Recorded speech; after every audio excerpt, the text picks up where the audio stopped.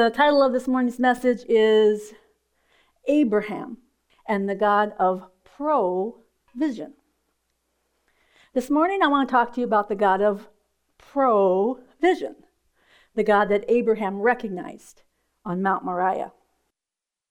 Now, as you can tell, I hyphenated the word provision, and of course I did that on purpose to help us better understand what is meant by provision. God told me like 2 weeks ago, you're going to do Abraham again, and you're going to talk about provision. He didn't say provision, he just said provision. I thought, oh good, easy peasy. Just when you think you know something. He's like, oh, you don't even have a clue yet.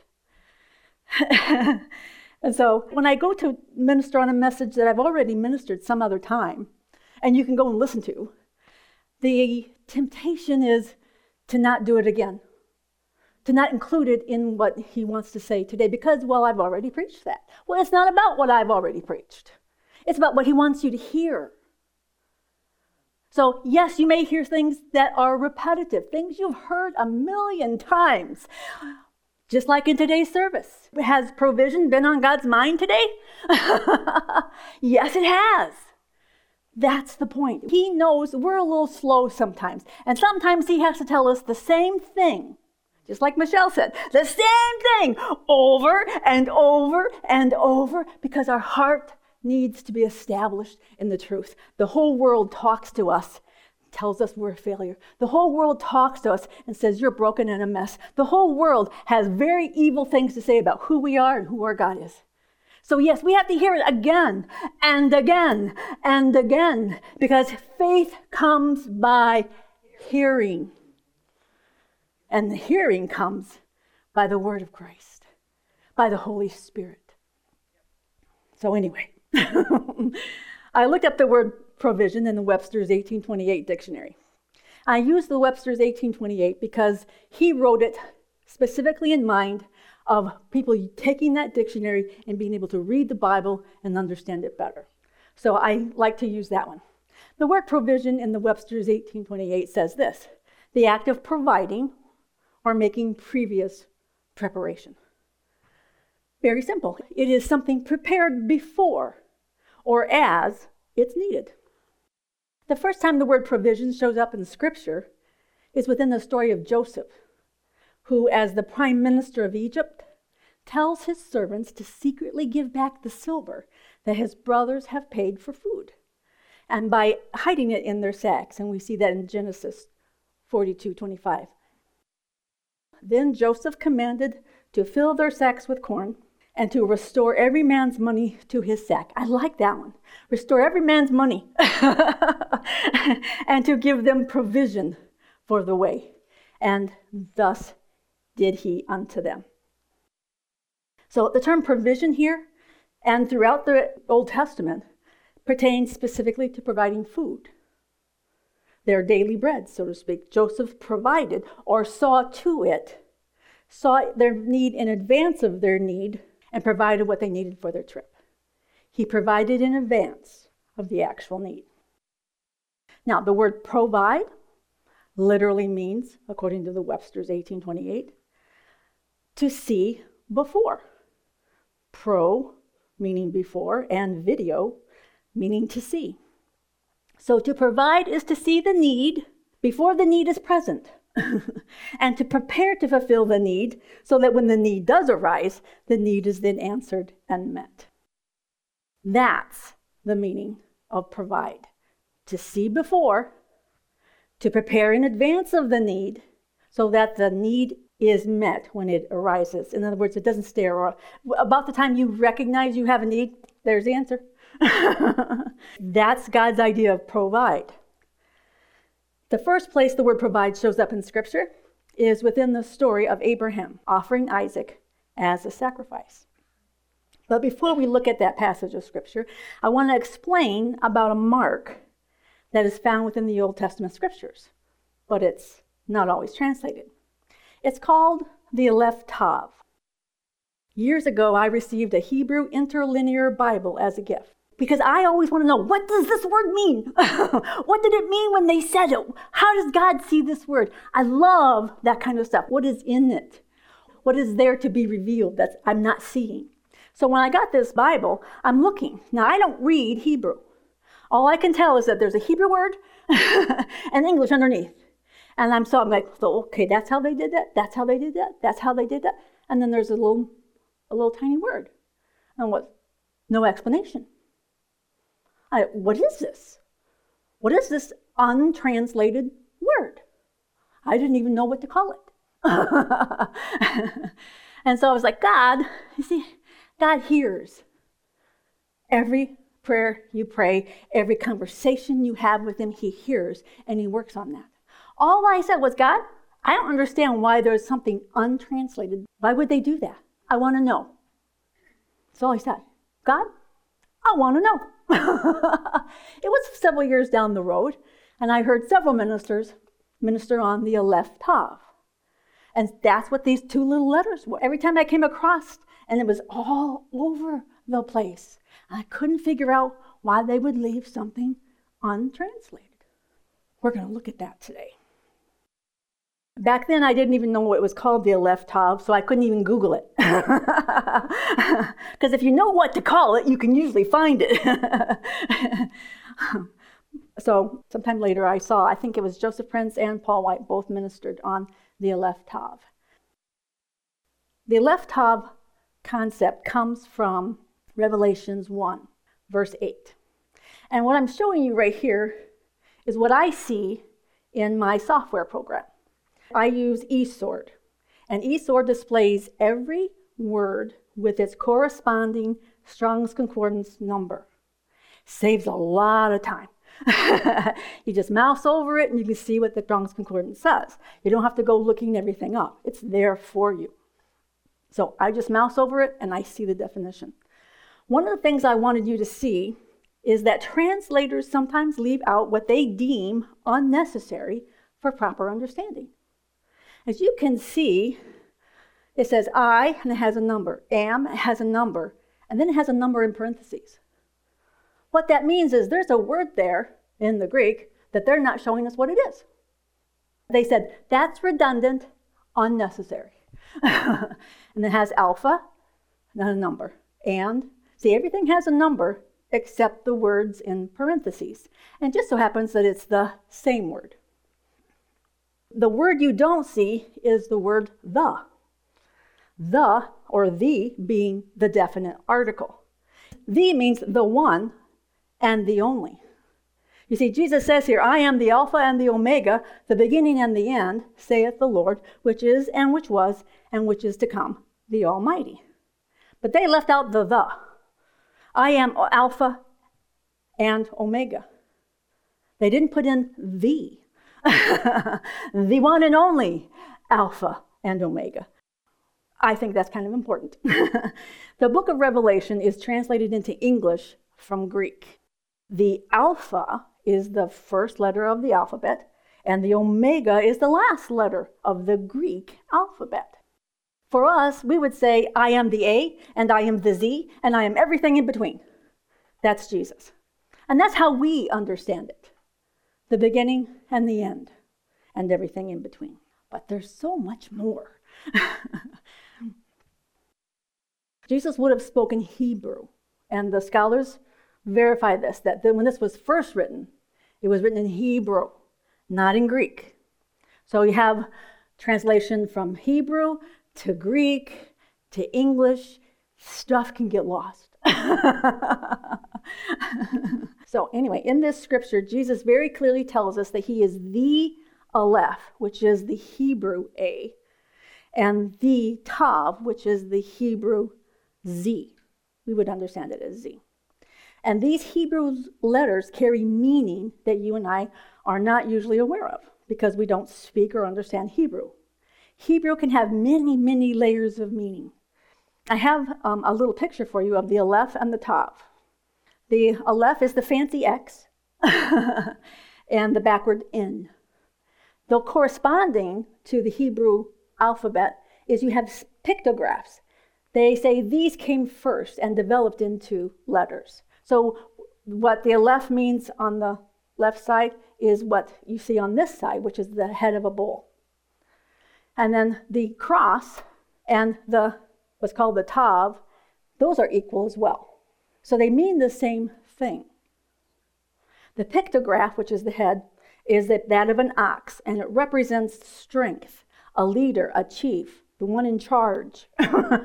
So we can say that pertains to God. It can refer to God as the head or chief of the world. And also, what I love about the Aleph, you see how it has a straight line and then a little curly thing on top and a little curly thing on the bottom. What they say this actually represents is the hand of God coming down to earth, the hand of God on earth.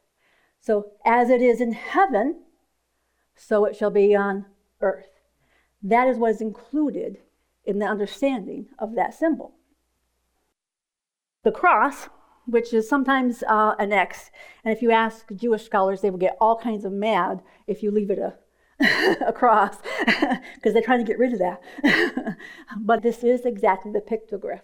It is a cross. That represents the Tav, the last letter.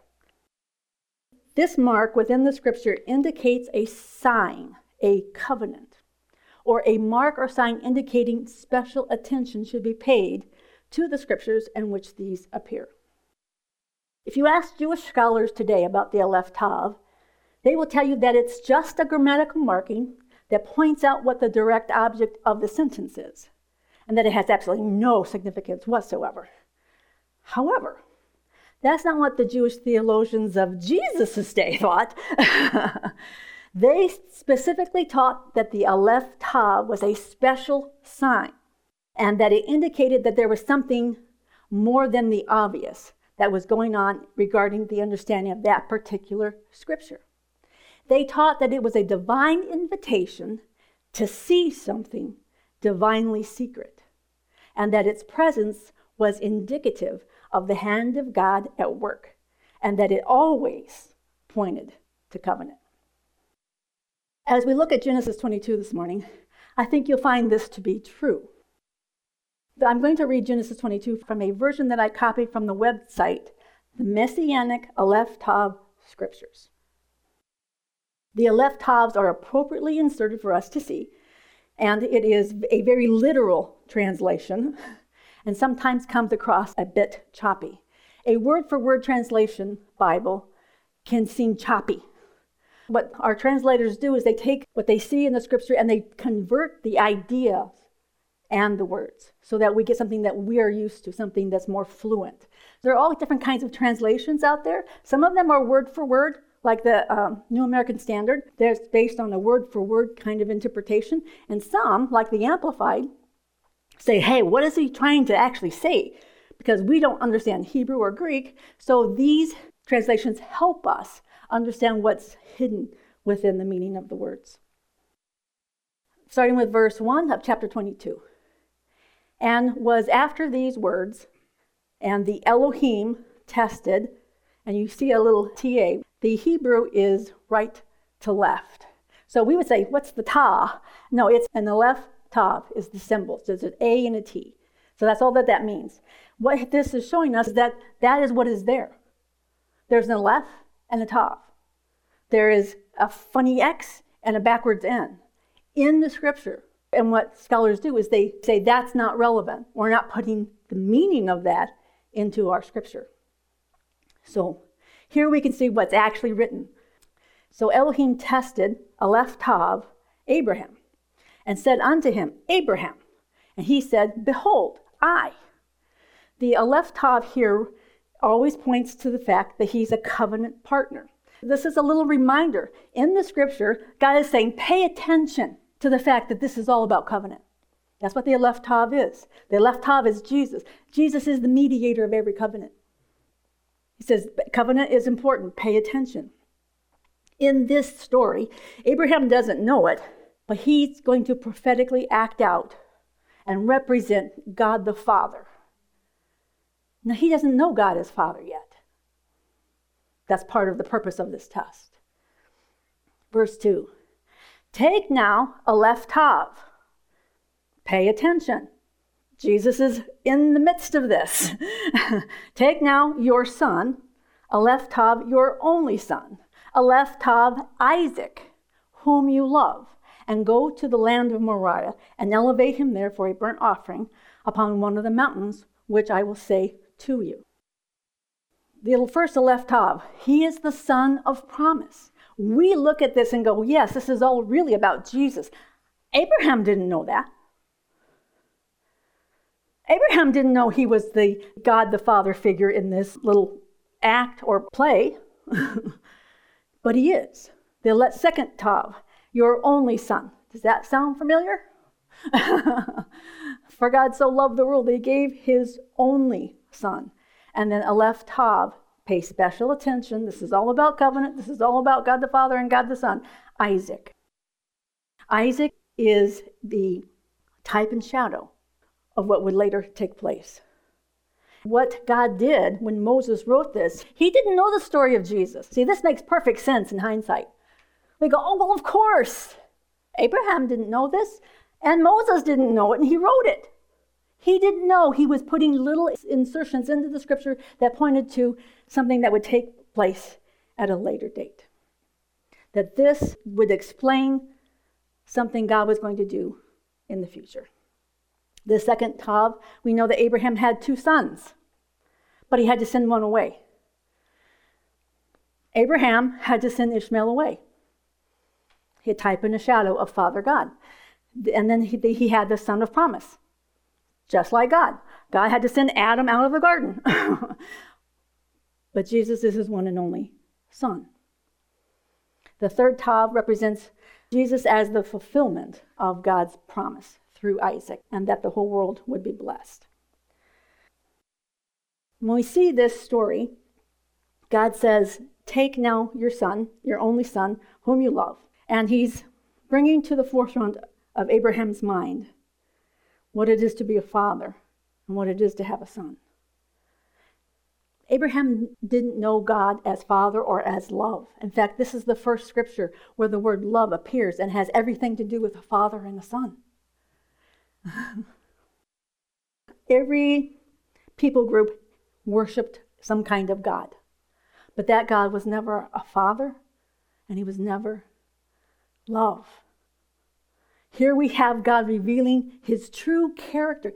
The church today still has a problem with God being truly a God of love and mercy and goodness and kindness. And they think he's mad and he's angry and he's going to spank you. He's going to send you to your room. He's going to take away all the things that are important to you, which is how they interpret this passage of Scripture. See, God wants you to sacrifice and it's got to hurt.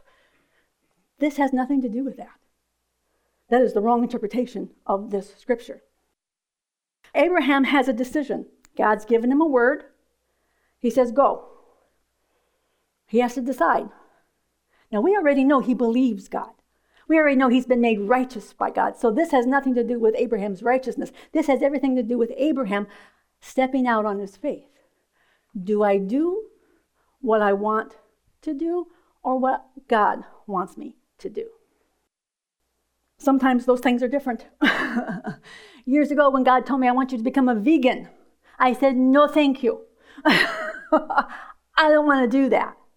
So he let me get away with that. And a couple of days later, I'm like, God, I need some answers here. He said, I want you to be a vegan. I said, no, I'm gluten-free. That's hard enough. I am not going to go meat-free. Another week went by. God, when are you going to do something? God said, when are you going to do what I told you to do? You see, God had a plan in that. At that time, I had fibromyalgia, and I was sick all of the time, and I had absolutely no energy. So 2 weeks being a vegan, and I did it as a fast. Because I learned a long time ago, if you do anything unto the Lord, he empowers you to do it. I used to say, a fast done unto the Lord brings with it its own reward. And it always does. You can't do something unto the Lord and not find reward in it. He won't let you. He's all about rewarding you for your faith, because that's what I was operating in. You see, God gave me something to do that I could trust him in my health. I wasn't trusting being a vegan. I wasn't happy at all about being a vegan. But within 2 weeks, I had miraculous results in my body. Did eating just vegetables help? Yes. But did eating just vegetables bring that miraculous deliverance? No. Every time I set aside the meat, it was an act of faith. God, you said, I'm not doing that. God, you said, I'm not doing that. God, you said, you're my meat. Lord, you're my provision. Lord, you're my health. And every time I set aside the meat, I was activating my faith. I didn't know that at the time. I was getting miraculous results simply by doing what God told me to do. So Abraham's first decision is, am I going to do this? I'm sure Abraham had no desire to do this, but he knew God said, and his feelings didn't count. Sometimes our feelings want to vote, and God says, no, feelings don't get to vote. What does God say? And God said, and I love this. You ever notice God rarely gives you the end from the beginning? He says, go. Where am I going? I'll let you know. When you start getting close, I'll let you know. Why? Because he doesn't want him going in his own strength. He wants him going with his eyes and ears open to the Holy Spirit. So no, God didn't tell him how this is going to work. He said, go. And Abraham, because he believed God, he went. In verse 3 it says, and Abraham arose early in the breaking period morning. That's just how they translated it. And saddled Elephtah, his donkey, and took Elephtah, 2 of his young men with him, and Elephtah, Isaac, his son, and broke up the wood of the burnt offering and arose and went to the place of which Elohim had said to him. Again, little pointer. He says, this is important. This has to do with covenant. This has to do with what is coming ahead. Is there any scriptures about Jesus and donkeys? Yeah. 3 days, we're going to hear that in a minute. 3 days before he went to the cross, Jesus rode a donkey into Jerusalem. When Jesus went to be sacrificed, how many men went with him? 2. And Elephtah, Isaac, his son. This is the son. This is the Elephtah. This is the beginning and the end. So all of this is pointing specifically to what is going to come. And the 3rd day, Abraham lifted Elephtah his eyes. I love this. We know from Revelation, Elephtah is Jesus. Abraham lifted his eyes unto Jesus. When you see in Scripture where it says, and they lifted their eyes, they're either lifting them unto an idol or they're lifting them to the one true and living God. It is an act of worship. It is an act of listening. It is, okay, Lord, what's next? He lifted his eyes unto Elephtah and saw Elephtah, the place from a distance. The place, we know now, is the very place where Christ was sacrificed. You see, all of this only becomes apparent. We can only see into the divine secret after it's come to pass. He didn't see it the way we saw it, at least not yet, not as of that time. So what we see here is more guidance. Remember, he left without knowing the end from the beginning. He says, go, and I'll let you know. He lifts up his eyes. He seeks God, and God gives him more guidance, more direction, more revelation. That's a very good description of our relationship with God. God's always communicating with us, always, even if we don't recognize it. Verse 5, and Abraham said to his young men, dwell of you here with the donkey, and I and the young man will go unto there, and we will worship, and we will return unto you. Here we see Abraham speaking his faith. You see, he may not understand this completely, but he already knows God promised that through this son, the son of promise, the complete promises will come to pass. So he knows he can't get rid of his son and still have what God says. So here we have the contradiction. Is God right? Am I going to do what God says? Does God really know what he's doing? Abraham thought so. Verse 6. And Abraham took Alephah, the wood. You see there, the word wood has an explanation. It's actually the word tree. That's what it actually says in the Hebrew. It's actually the word tree.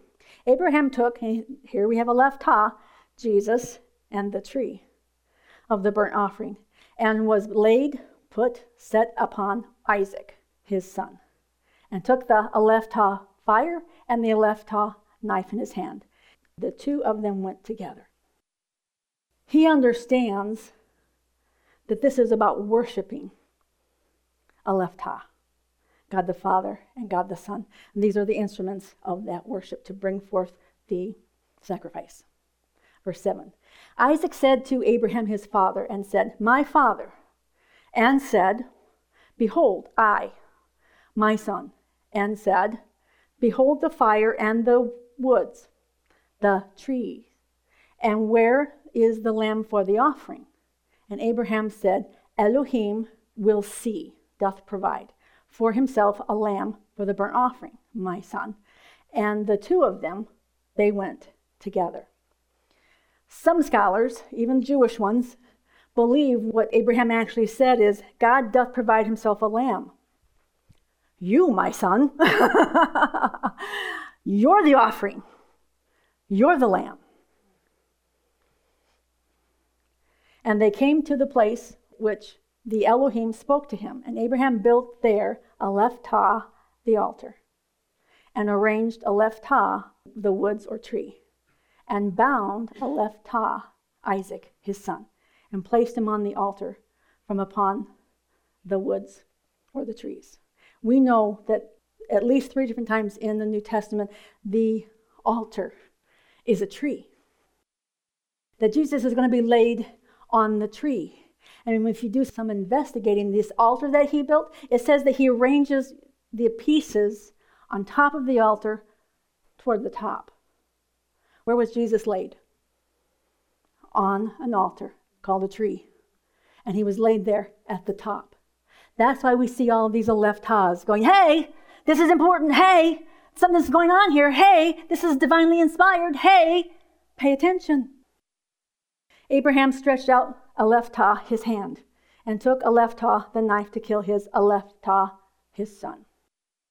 This is about covenant. These Alephahs always point to covenant and always point to something that God is doing that we may not be able to see. Abraham couldn't see all of this that we see now. Verse 11. And the messenger of Yahweh called to him from heaven, that was Jesus, and said, Abraham, Abraham, and said, Behold, I, and said, Do you not stretch out your hand upon the young man, and you not do to him anything? For now I know that you are a fearer of Elohim, and that you have not withheld Alephah, your son, Alephah, your only one, from me. Again, to us, it couldn't be more obvious. This is the one and only Son of God that would come, and that is why it is written this way. Moses didn't understand what he was writing, but he knew there would be a day when the Jews needed to know that Jesus was who he said he was. And he came to do exactly what he did.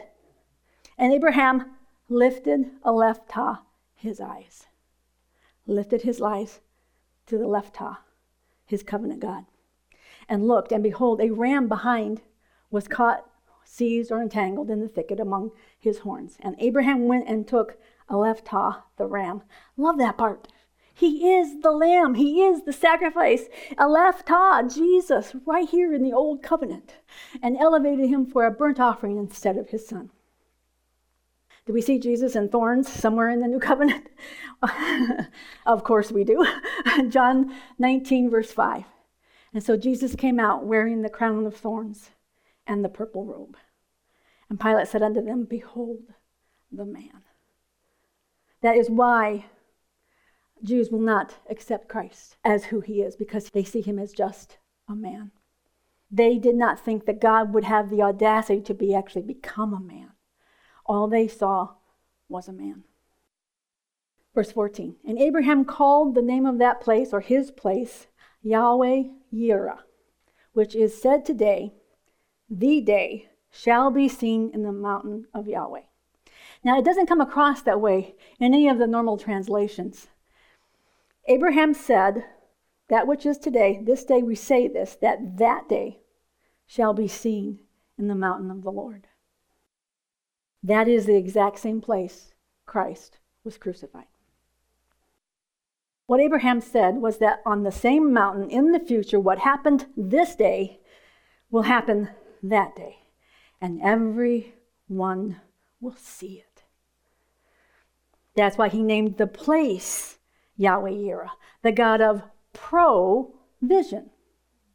Not the God that just supplies, but the God who foresees your need before you even know you have one. He's the God who goes way before you and plans out what he has for you.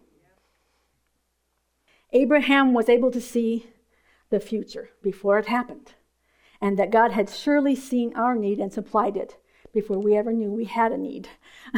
Verse 15. And the messenger of Yahweh, which we know is Jesus, called to Abraham from the heavens a second time and said, on me I have sworn, states Yahweh, for the purpose or because of which you have done this word. In the King James it says, you've done this thing. It isn't a thing that he did. It was a word that he fulfilled. He operated on the fact that God spoke. And that's pointed out in the scripture, the word. In the beginning was the word. In the beginning was the Aleph Tah. In the beginning, Jesus was in the midst of it all. And you have not withheld your covenant son, your Aleph Tah, your only one. That blessing I bless you, and multiplying I will multiply Aleph Tah, your seed. Now, what seed is he going to multiply? As the stars of the heaven and as the sand which is upon the lips of the sea, and your seed shall possess Aleph Tah, Jesus, the gate of his enemies. Matthew chapter 16, beginning with verse 15, says this. He, Jesus, saith unto them, but whom say ye that I am? And Simon Peter answered and said, thou art the Christ, the Son of the living God.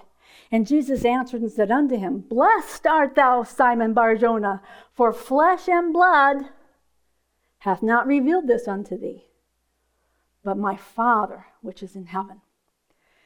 And I say also unto thee that thou art Peter, and upon this rock, what rock? The revelation of the true identity of Jesus Christ. On this rock I will build my church, the true identity of who God is as Father and who God is as his Son. I will build my church, and the gates of hell shall not prevail against it. Come on. It's all about revelation.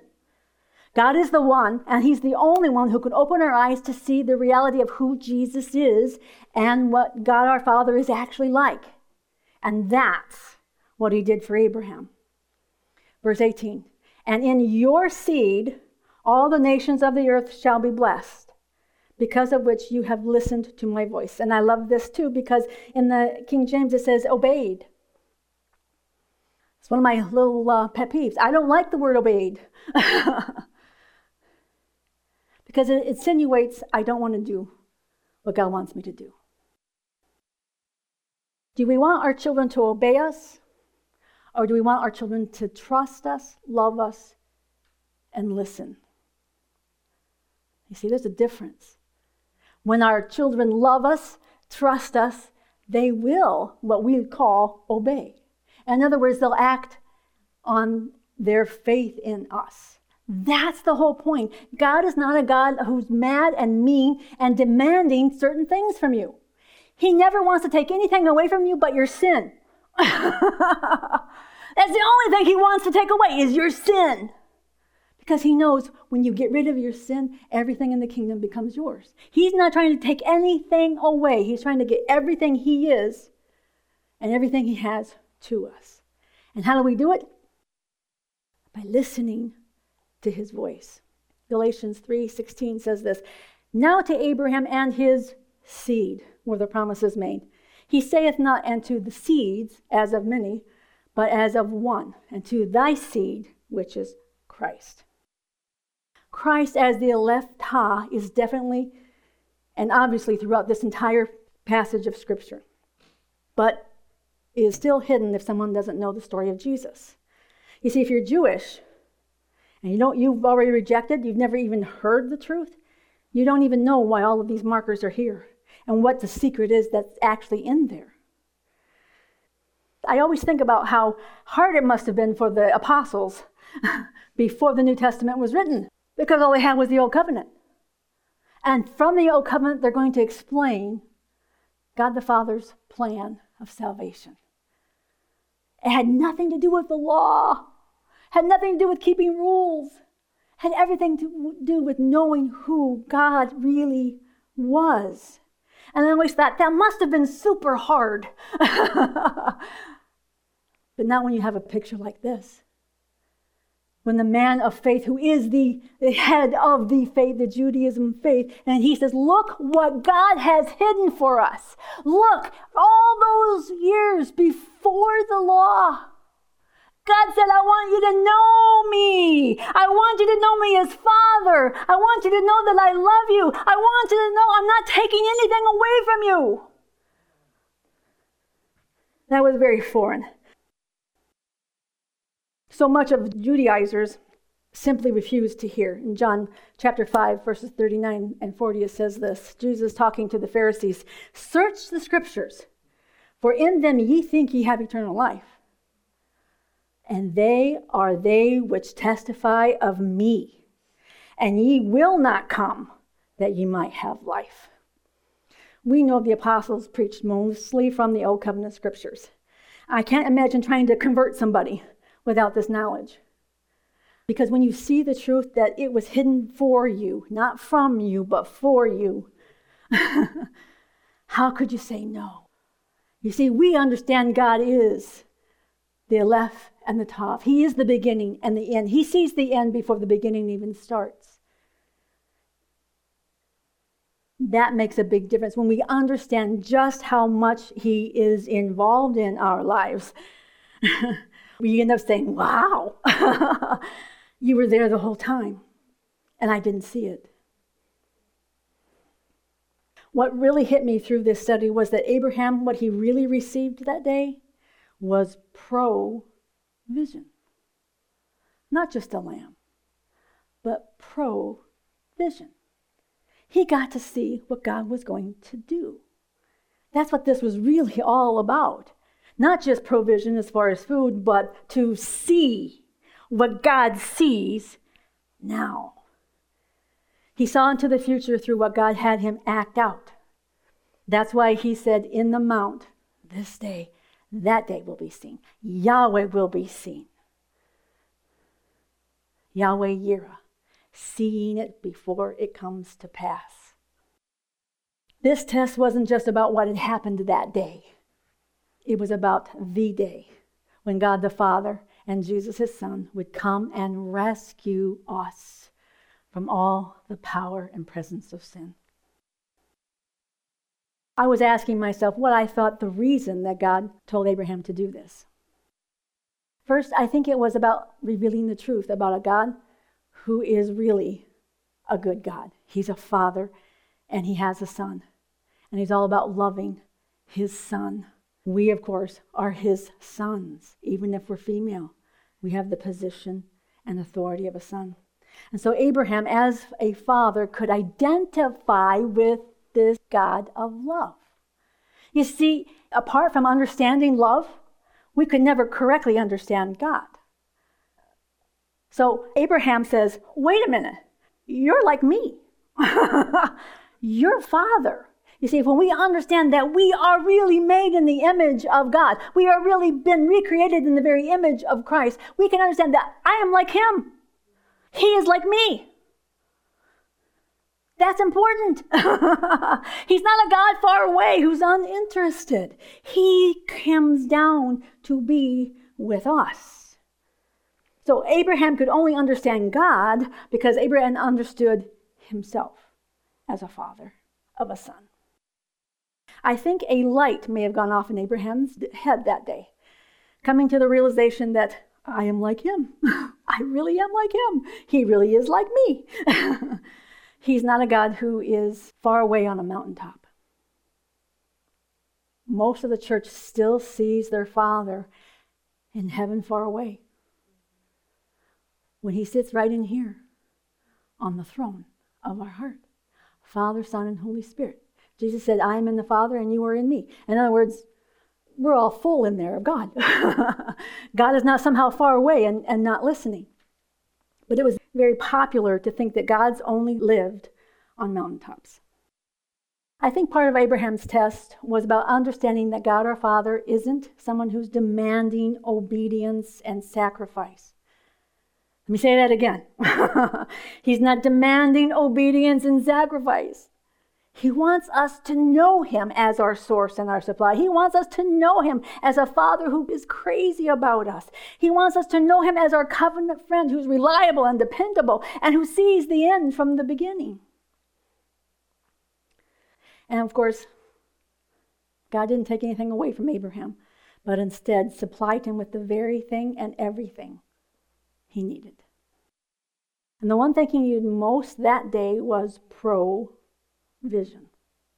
He needed to see what God saw. He needed to realize how important he was to God. He needed to know how important he was. We need to know how important we are to God. He cares about everything in us and for us and has seen the end of the beginning. He knows what he wants you to have. He knows where he wants you to go. He knows, and he's gone before you and already provided. Amen. That's what happened in the Garden of Eden. God foresaw us. So he created a perfect place for us to live. He supplied us with everything before any of us ever showed up. And before he even laid the foundations of the world. Before he laid the foundations of the world, he saw you. Before he laid the foundations, he knew you would have a need. Before he laid the foundations, he saw us. He's not surprised by us. And he's not disappointed in us. And he loves us more than we could ever actually understand. He saw that we would screw things up. He foresaw us. He foresaw that Adam and Eve would choose their own strength over his. So God the Father and God the Son prepared our rescue from power and presence of sin before we ever actually even needed it. Jesus says that he is the beginning and the end, the Aleph and the Tah, and everything in between. Our Father isn't surprised by the things that happen in our lives. There are truly no real crises. Because if we look at things from God's point of view, he says, I've already got an answer. It's already provided. What do you got to do to get it? Act on the word. What's the word he's given you? Act on the word. Through the sacrifice of Jesus Christ, our Father has put us back into the perfect plan. He's put us back into that garden, so to speak. He's brought the kingdom of heaven here. That's really what the garden was. And he says, I've given it all to you. It's already provided. Also, I think this test actually helped Abraham apprehend his promise in his own heart. How does someone believe for something that they wouldn't be alive long enough on earth to see it come to fruition? And yet that's what Abraham did. He believed that the whole world would be blessed because of this relationship with God. That was the promise, that descendants, endless, eternal descendants. And he just accepted it. Okay, sure. But see, there's something that happens to us when what we know is true becomes real to our heart. I know the truth all day long. I'm healed, Jesus, I'm healed. But when I got it, it was a whole different kind of real. I always knew it was real. I always believed it was real. But when I acted on what God told me to do and I actually received it, you see, it didn't come from anywhere. It just manifested because it was already in me the whole time. How did he do that for Abraham? How did he get Abraham to believe on something he would never see on earth? He got him to act on it. The lifting up of our eyes to the one who has already provided, even if the provision is temporarily hidden. We can know that our Father has already made a way for us because of his great love for us. He had provision. He acted on the word, and he received the revelation that this whole thing was not about faithfulness. It really wasn't about sacrifice and demand. It was all about revealing who the Creator God really is and how much he wanted to have relationship and how important he was to the Creator of the universe. Sometimes we need some provision. We need to lift up our eyes and let the truth of who our Father is convince our heart that our Father is faithful to guide us and direct us. And sometimes in little bitty step by little bitty step on our way to what God has already provided for us. What I hope you walk away with this morning is understanding, one, God is super crazy about you. He adores you. If you could see, he's kissing you and taking care of you and meeting, he's already, see, the room for the baby had already been prepared. You see, God prepared for us everything we would ever need. What do we do as parents? We provide everything they need. Do they have a clue that they need it? No. What they do is they learn to trust that when they cry, my parents answer. God is a good God. He has answered before you even asked the question. And his answers are always according to the covenant, yes and amen. If it's in the covenant, if it's of God, if it's lovely, if it's true, if it's love, he says yes, it belongs to you. And I hope you leave wanting more provision. Show me what's next. It may only be one little step. You may not see the whole end, but it's like one little step. Then I'll tell you more. One little step, I can tell you more. Because you know what? If we showed us the whole thing, we would say, no thanks.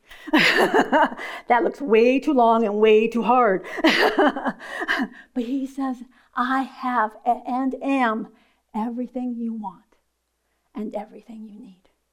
It's all for free. What we need to do is use our provision. One of the things Judy said earlier is, can you get a picture of that? You see, our heart, the place where we believe, it believes what we see and feel. So when Abraham acted this out, wow, was that ever real? But then God turned around and must have shown him exactly what it all meant. Because Jesus says later on, Abraham saw this day and was glad. God had showed him the plan of salvation after he acted it out. You know, if you act like you're healed, if you act on what he says to you, what happens is your heart begins to be persuaded. That's one of the things I want you to take away, is that I can see the reality and the truth of God's word. If I can make that real to my own heart, we don't do this by ourselves ever. God helps us to see what he's promised. That it is already true. It is already exists. It is already at work. And all he asks us to do is take a little bitty step. Because that little bitty step can change everything. It changed the whole course of Abraham's life. A little bitty step. We need to lift up our eyes and to the one who has already answered every prayer. We need to lift up our eyes and hear the word of the living God. Because when we hear him, it changes us.